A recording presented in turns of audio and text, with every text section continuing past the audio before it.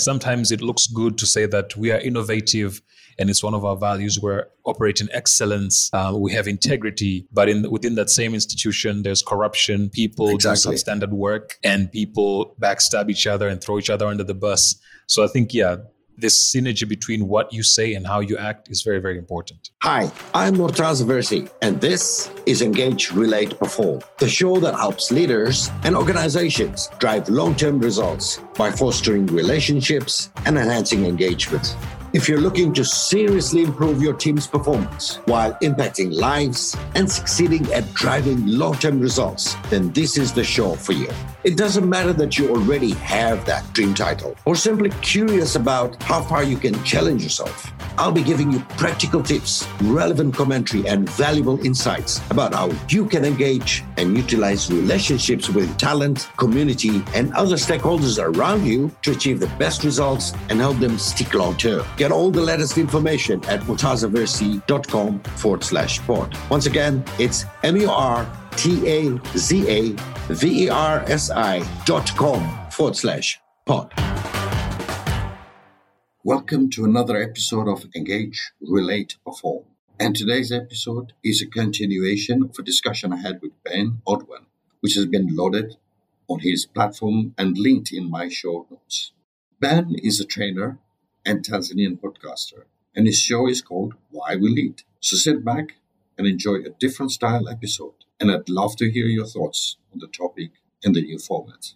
Without further ado, let's get to it. Really quickly, I want to give you an amazing opportunity to download my very free, very useful, very much for you ebook titled Engage, Relate, Perform: 90 Days to Conscious Leadership and Performance Culture. It is a 90-day effective guide to get you inspired for your leadership journey daily. These are practical tips you can follow every day to guarantee you give and you get the best out of the existing relationships for long-term results. As I say, it takes 90 days to create a lifestyle. That's what culture means, a way of life. So if you want to do the work, but still enjoy the journey and above all, look forward to it day by day, then go to murtazaversi.com/pod and download your copy of Engage, Relate, Perform: 90 Days to Conscious Leadership and Sustainable Performance.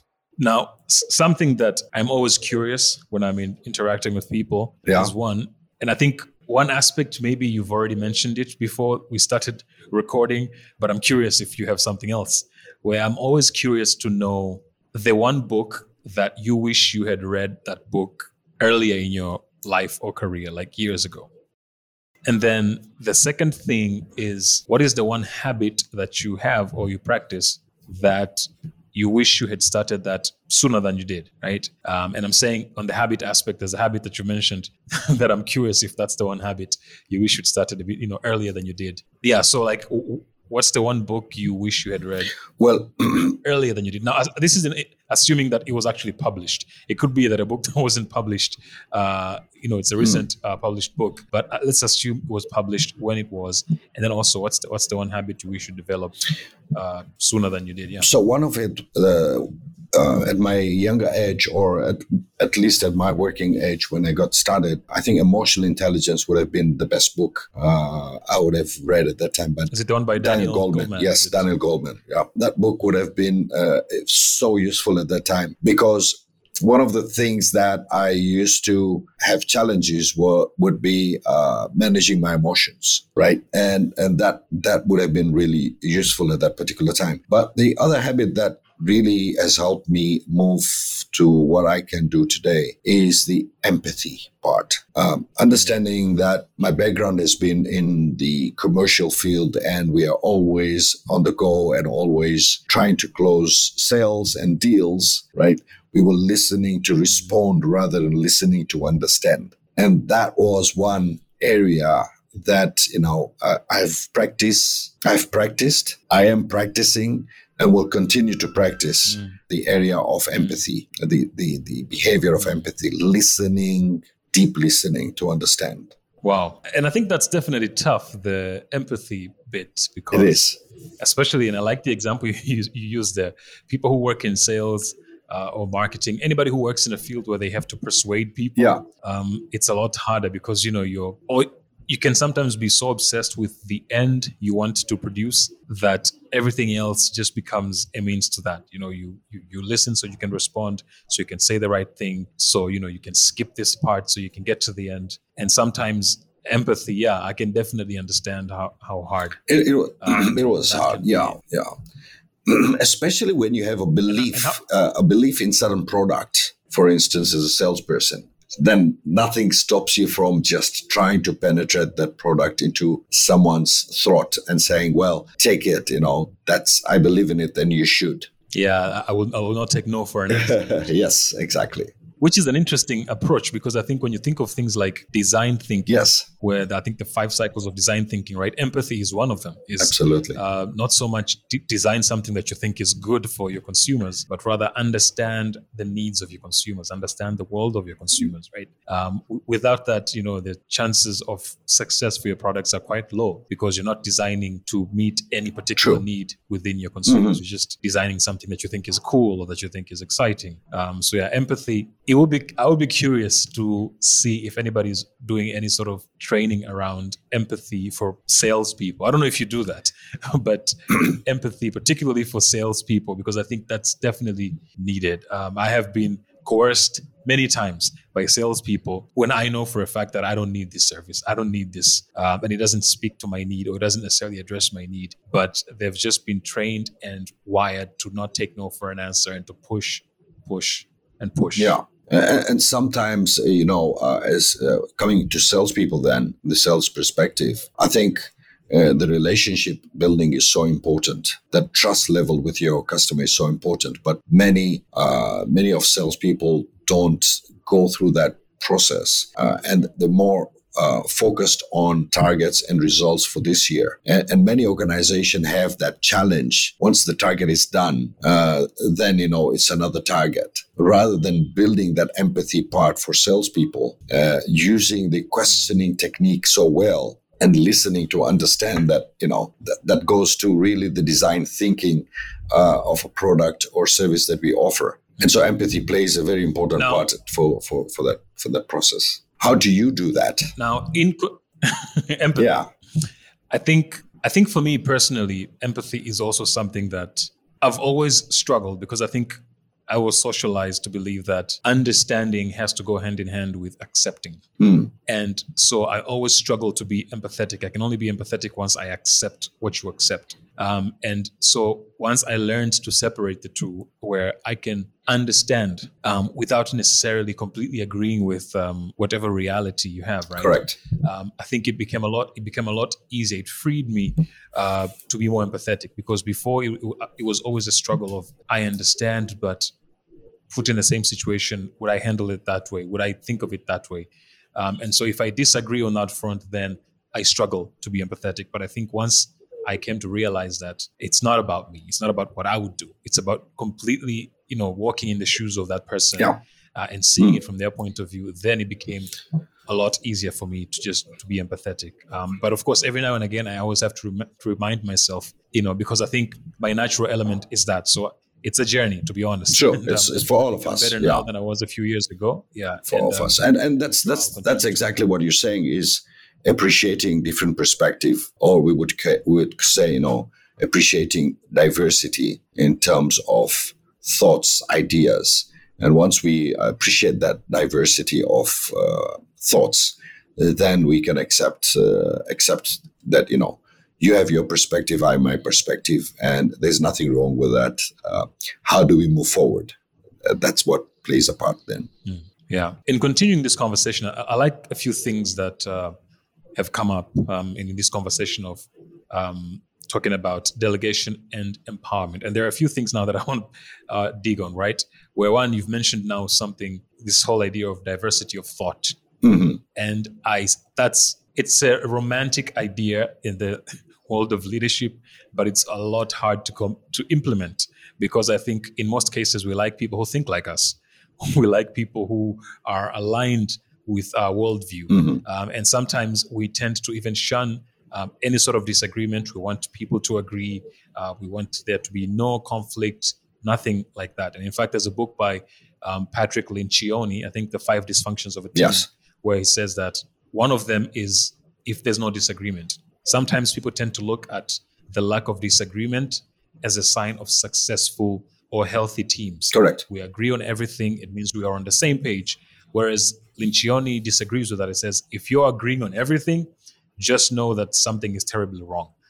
It's either, there's no diversity of thought, which is a problem because everyone thinks the same way. So chances of innovating or doing anything differently is very low. Or people live in constant fear of disagreement, which is even worse, which means people will just agree for the sake of avoiding disagreement. And it doesn't necessarily work like that. And so thinking of that whole idea of diversity of thought and trying to drive collaboration, what do leaders need to do, do you think, in your opinion, to be comfortable with working with people who think differently from them? Looking at that perspective of first, removing the defensive part of saying we are arguing between me and Ben. It's more about the issue that they want to deliberate and discuss.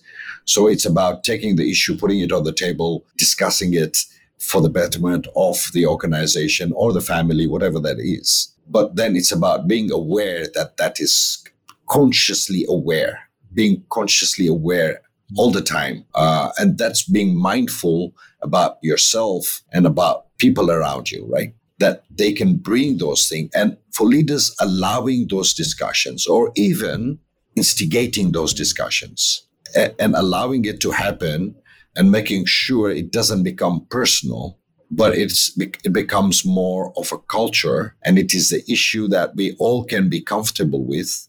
So being uncomfortable with comfort or being comfortable with uncomfortable situation, right? And that if that is practiced, leaders should be able to allow people to come in with ideas and thoughts, but also understanding that there are personality issues as well, and understanding that we are all different in our personality. That also helps in trying to bring ideas. So we all have different ways of buying stuff or selling. And in that way, once we understand how you buy, and I present it in that way, we can always move towards discussing that particular issue rather than, taking it more personal.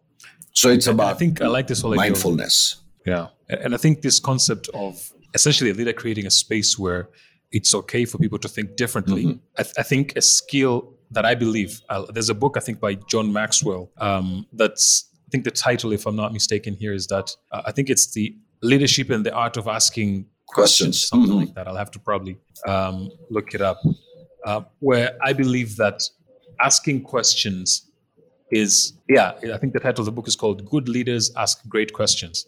I think that leadership goes hand in hand with the ability to be able to ask the right questions, because many times leaders fall into the habit of asking self-affirming questions. You've made a decision in your head or in an executive team, and so you go to your team and you've already made a decision.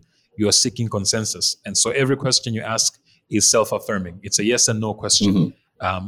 This is the direction that I think we should go in. What do you guys think? Or there's this habit, there's an author called David Marquet, who essentially says, pay attention to how people speak. There are people who, at the end of most of their sentences, they add the question right. That's a self-affirming question. I believe this is the way that we should go, right? And so you're not driving a discussion. You're not opening it up for discussion. You're essentially saying this is the way, and you're just seeking affirmation from someone else. And I must have said it in this episode as well, because I sometimes use that affirmation of right. And so, of course, people will be put in a situation where you only have to say yes or no. Most people would probably say yes, even though they have, their own ideas and their own opinions and thoughts. So I think leaders have to really develop and invest in developing the ability to ask questions that would drive discussion, questions that would sometimes create disagreement, healthy disagreement. Absolutely. So that the discussion is enlarged and then you get new ideas, or the whole concept is expanded. I think a lot of failed strategies could have been avoided if in the formulation period or in the process of seeking collaboration or consensus, there was a healthy discussion where people disagreed, where people came up with different ideas. But I think if we're not intentional, it is very natural and very easy to ask self-affirming questions. I do it most of the time, and I have to catch myself, say, okay, I have to phrase this differently. Otherwise, we're not getting the most productive outcome in this discussion. If I'm just going to be pushing what I think is the way, or if I'm going to be pushing. And this can happen on so many levels, I think, even on a family level, right? When you're having a discussion with your wife, it's very easy to also, you think this is what we should be doing, and then that's what you push. And depending on the day, you might get a healthy discussion, or you might get a reluctant yes, and then only to find out later that, okay, maybe we shouldn't have done that one. So yeah, I like the And I just got you using the right just in between that sentence. So yeah, I think that proves how natural it is to do that. Mm-hmm. Yeah, I think this is a lesson for all of us. Yeah. Absolutely, absolutely. Most of your sentences. Mm-hmm. So yeah, I mean, if we look at the leadership perspective and engage in terms of delegation and empowerment, and looking at empathy as a tool to be able to get you there, but also then that empathy drives you to become more of a coach rather than telling people what to do. Correct? Correct? Yes. Yes? Okay. I expected that answer. Becoming a coach. When we become a coach, that helps then the team to open up and have those discussions. Otherwise, we tend to push down, or we tend to hold those ideas. They may have beautiful ideas that they want to come up with, but you're not allowing them to bring those to the table because willing to discuss or engage in those difficult discussions that might come in during that process. And therefore, leadership is not easy. It's a journey. For me, it is from the time you are born to the time you die. That's a journey of leadership. We always tend to become better in what we do in the leadership journey. And what do you think, in your opinion and in your experience of leadership, what do you think is the primary quality of a leader, right? I've heard many things. I've heard people who say that integrity is the primary or the fundamental or foundational quality of a leader. I think there's a European general, forgot his name, but there's this quote, and I've used this a number of times, where he says that leadership is two things.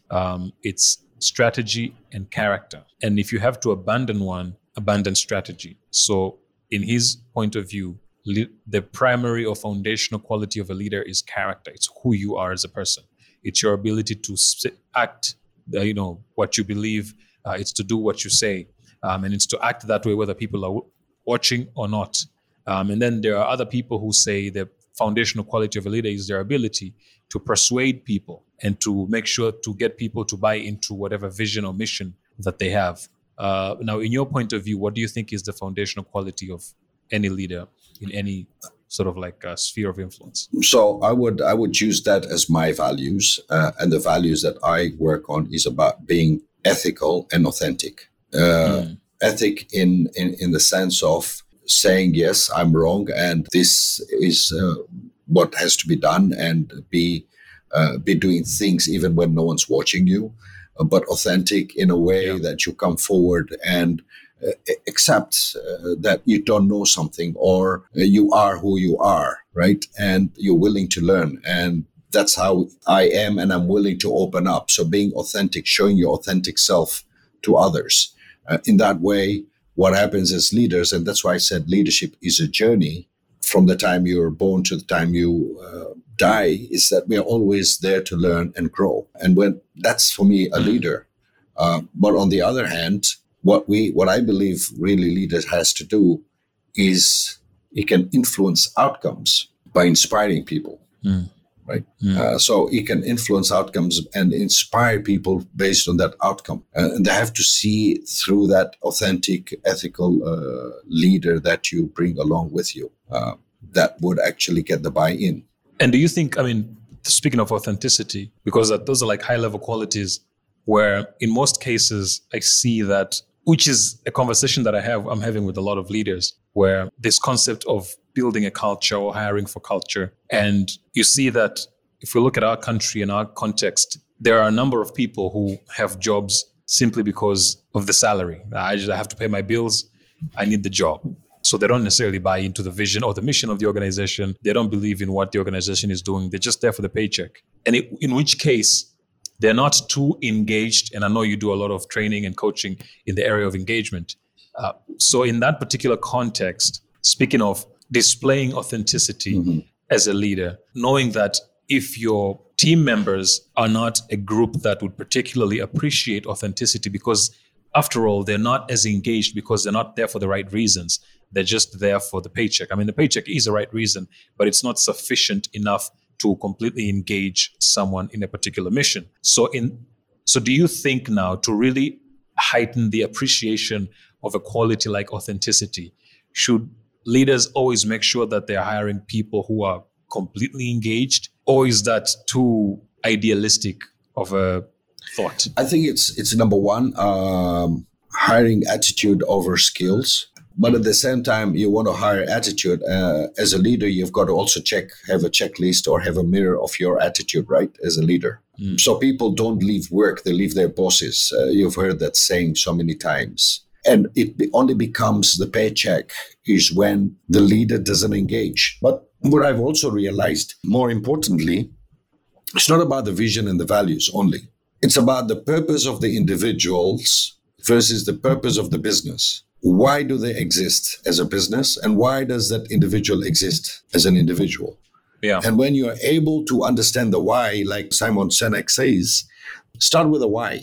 And, when people understand why they are there and what impact they give to what that business impacts around them, then it's easier to start engaging and then, getting to the vision, getting to the values and the behaviors.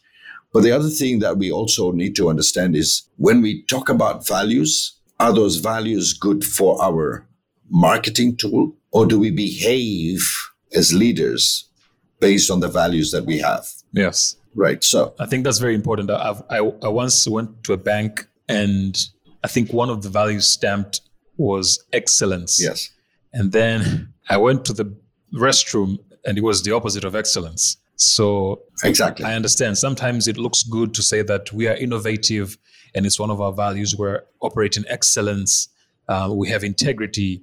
But within that same institution, there's corruption. People do substandard work and people backstab each other and throw each other under the bus. So I think, this synergy between what you say and how you act is very, very important. Absolute. So that's the part where I think when we talk about values and we talk about the culture that we have and developing those culture.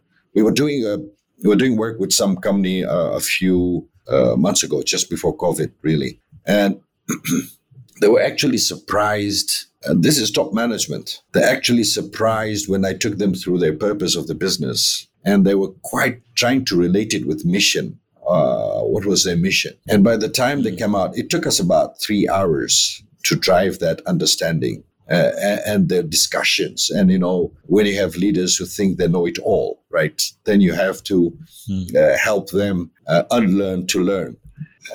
And so when we went through that process, you'll find that by the time they came out from there, they were like much happier. They understood why they were there. They understood why their staff members or subordinates behaved the way they did. And so there were some examples that they could share, and they went back to amend that behavior. And suddenly they started seeing a new behavior, a new culture pop up within the departments. Sometimes it's actually digging down to purpose. Purpose is very, very important. Purpose-driven leadership. Yeah. Very important. Very important. Now, as we're essentially coming to an end of our conversation, you've tapped or mentioned a number of values there. What would you say is the one value that you will not compromise no matter the cost? Ethics. Absolutely. And let me tell you why. And I went through a journey to really map down the ethical part of why ethics is so important. I remember, and when I look at ethics, I also look at what really challenged me in my emotions, because that challenges my emotions. And that is a trigger for me to move from, when I told you earlier, it had the challenge of managing my emotions. Say when people steal from me or lie to me, those are two things that I will never accept. Yeah, it's okay for you to tell me, I'm sorry, I failed, I own it. I'm happy to let you go. I'm happy to go to zero and say, let's start all over again. It's fine. But when lied to, or cheated, then that's a big challenge for me. And therefore, I like to make that very open to whoever I'm speaking to, that there are two things that I will not tolerate. And that is one part of the ethical perspective that I really... So because you will not tolerate those things, you will not do them to others as well. And so... What is it? Do unto others what you would like them to do unto you, yeah. Yes, but sometimes it's even more than that, right? It's another perspective, is do what others would like, the way you would like, they would like to be handled, right? As well. So, in that situation, we have to really, I'm really focused on that value perspective of ethics that is critical for me. It gives me a lot of challenges. It has done a lot of harm in my business in terms of growth, but I'm happy that I can still stick to it. Yeah. And I think I like that aspect because, for you mentioned happiness. I think for me, it's peace. Yeah. I would say that if there is one value that I will not compromise no matter the cost, it would be the pursuit of congruence. I always like to make sure that I act and conduct myself in accordance to what I believe. Because whenever I act differently, then I'm anxious, I'm stressed, and I don't have peace. True. And I've come to learn that, I like peace in spite of the circumstances I'm in. And so sometimes, even if the journey to maintaining or sustaining the peace that I have would mean losing a particular client, or then I'm fine, because ultimately none of these conquests in between will be equivalent to the peace that I have. You can't buy your way into peace. So I think, I understand that to maintain that aspect of happiness, you have to be ethical. And I think for me to sustain the peace that I have to always make sure that I live congruently in all aspects of my life. True. Nice. I like that. That's brilliant. And I guess that's what brings us to this podcast then. It always shows that. Yes. Yeah. So I think we've come to the end of our conversation. Yes. It's long, right? It's 1 hour, but it was just like 5 minutes.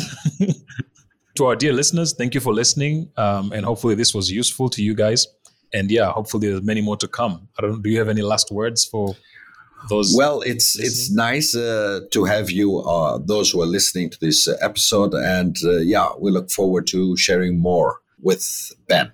Thank you very much for having me. Thank you so much. Thank you. Thank you, Ben. You've been listening to Engage, Relate, Perform, hosted by me, Murtaza Versi. Make sure you've subscribed to this show so you don't miss a single episode. And be sure to visit murtazaversi.com/pod to download all the resources, show notes, and all the freebies mentioned in this episode, including your copy of my highly effective ebook, Engage, Relate, Perform, 90 Days to Conscious Leadership and Performance Culture, plus extras just for subscribe. Once again, go to murtazaversi.com/pod and get everything you need. And we'll be back next week for more Engage, Relate, Perform.